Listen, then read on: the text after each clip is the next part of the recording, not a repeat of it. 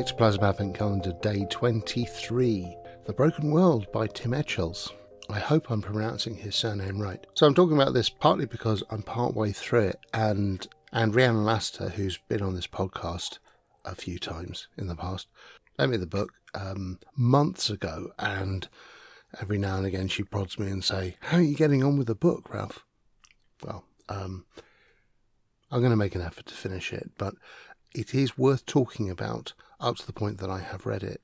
And before I talk about that, though, Tim Etchells is something that surprised me about Tim Etchells is that he is mainly a visual artist. I think I think his bio is he's an author and a visual artist.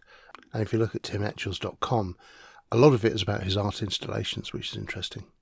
So what can I say about The Broken World? Well, it's written like a video game FAQ or a walkthrough.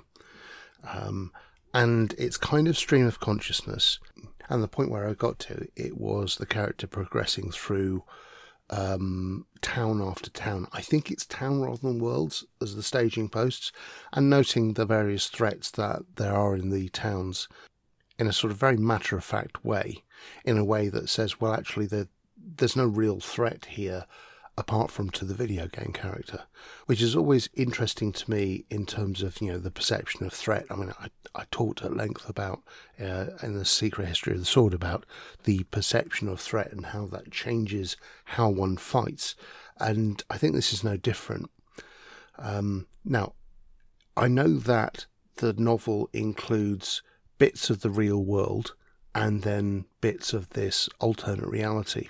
And people from our world going into alternative realities or being transported to magical worlds and playing protagonists in those worlds, like in Narnia or Guy Gavriel Kay's The Fionn Tapestry, or indeed Stephen Donaldson's books and or Thomas Covenant, which I never really got on with. That isn't particularly exciting. I think it was interesting in The Matrix because of the wider implications of why everyone was being imprisoned and the Gnostic implications.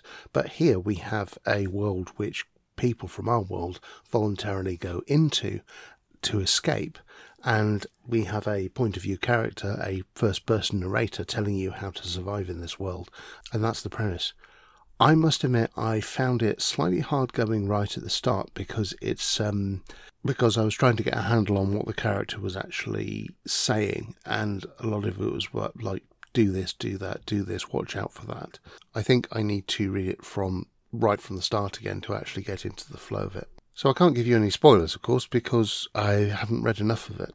What I wanted to talk about was character escapism and people playing other people in a video game.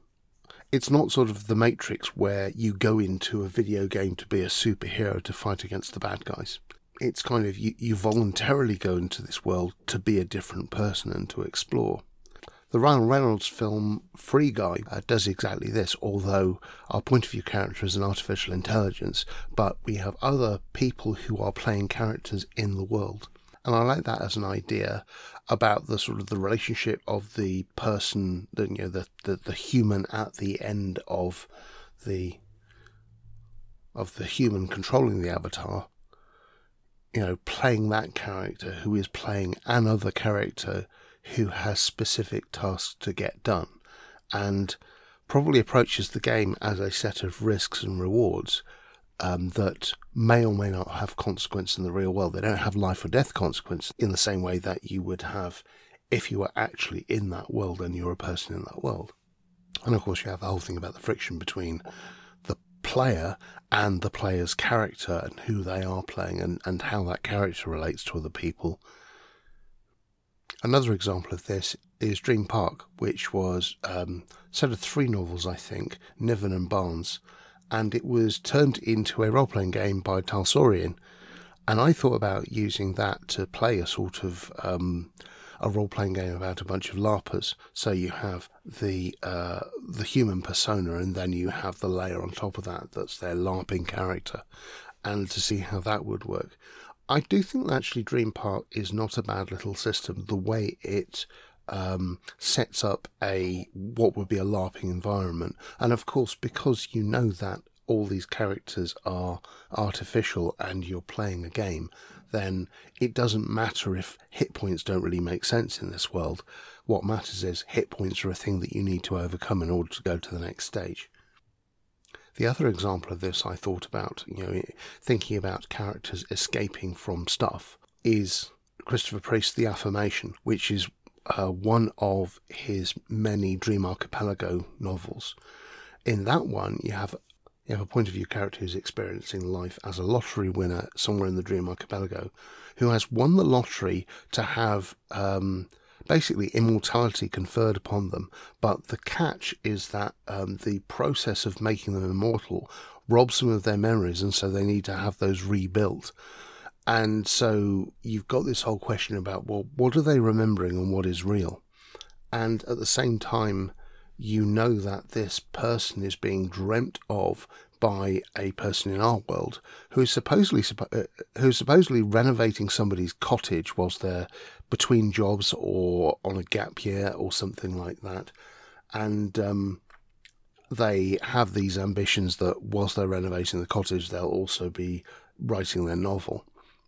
And at some point you get a third party, well, I think it's the owners or the owner's friends, coming and checking up on them and finding that no work has been done, and this person has been basically daydreaming about the Dream Archipelago all this time. And there's plenty of opportunities for real-world characters to bleed into the fantasy characters as well. Thinking about how you could make that a role-playing game, I guess you'd start with something like connections between people that are the basis of their real-world relationships, and then you have those as a sort of one layer of the game. Maybe use something like drama system because that's good for its system of connecting people together and scenes. But then you have a layer on top of that, which is the fantasy LARPy world stuff.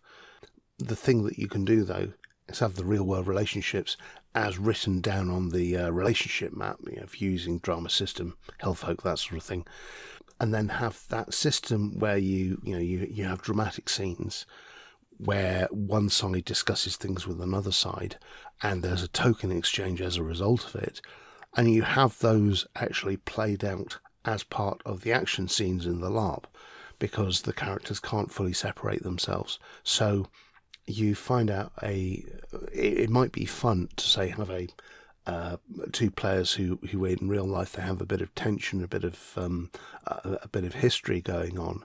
You play out this dungeon crawl with them, and the things that they do actually affect the players, not the characters, the players in a metagaming context, which is strange because then it becomes a metagame about a metagame. Okay. I think just to round this off, I talked about escapism. A lot of the fiction that we have are characters picked up and dumped into other worlds, into dangerous situations. They don't go voluntarily, or they don't often go voluntarily, whereas, maybe the children in Narnia, whereas we are specifically talking about people who are voluntarily going into another constructed world. And that world has been constructed by other people.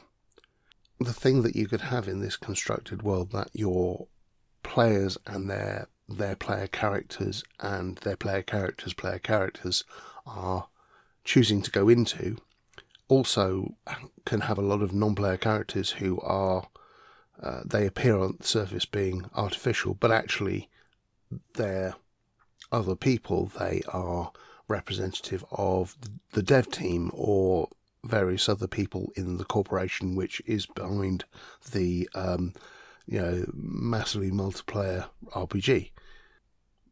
Okay, I've waffled for long enough. Tomorrow's Christmas Eve. Exciting. But I guess we need to open the penultimate window. So here we go.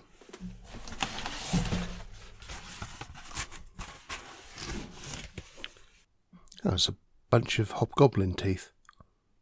I haven't seen those for ages. All right. See you for the last one tomorrow. Bye-bye. Fictoplasm Podcast. Words by Ralph Lovegrove. Music by Chris Zabriskie. Find out more at fictoplasm.net.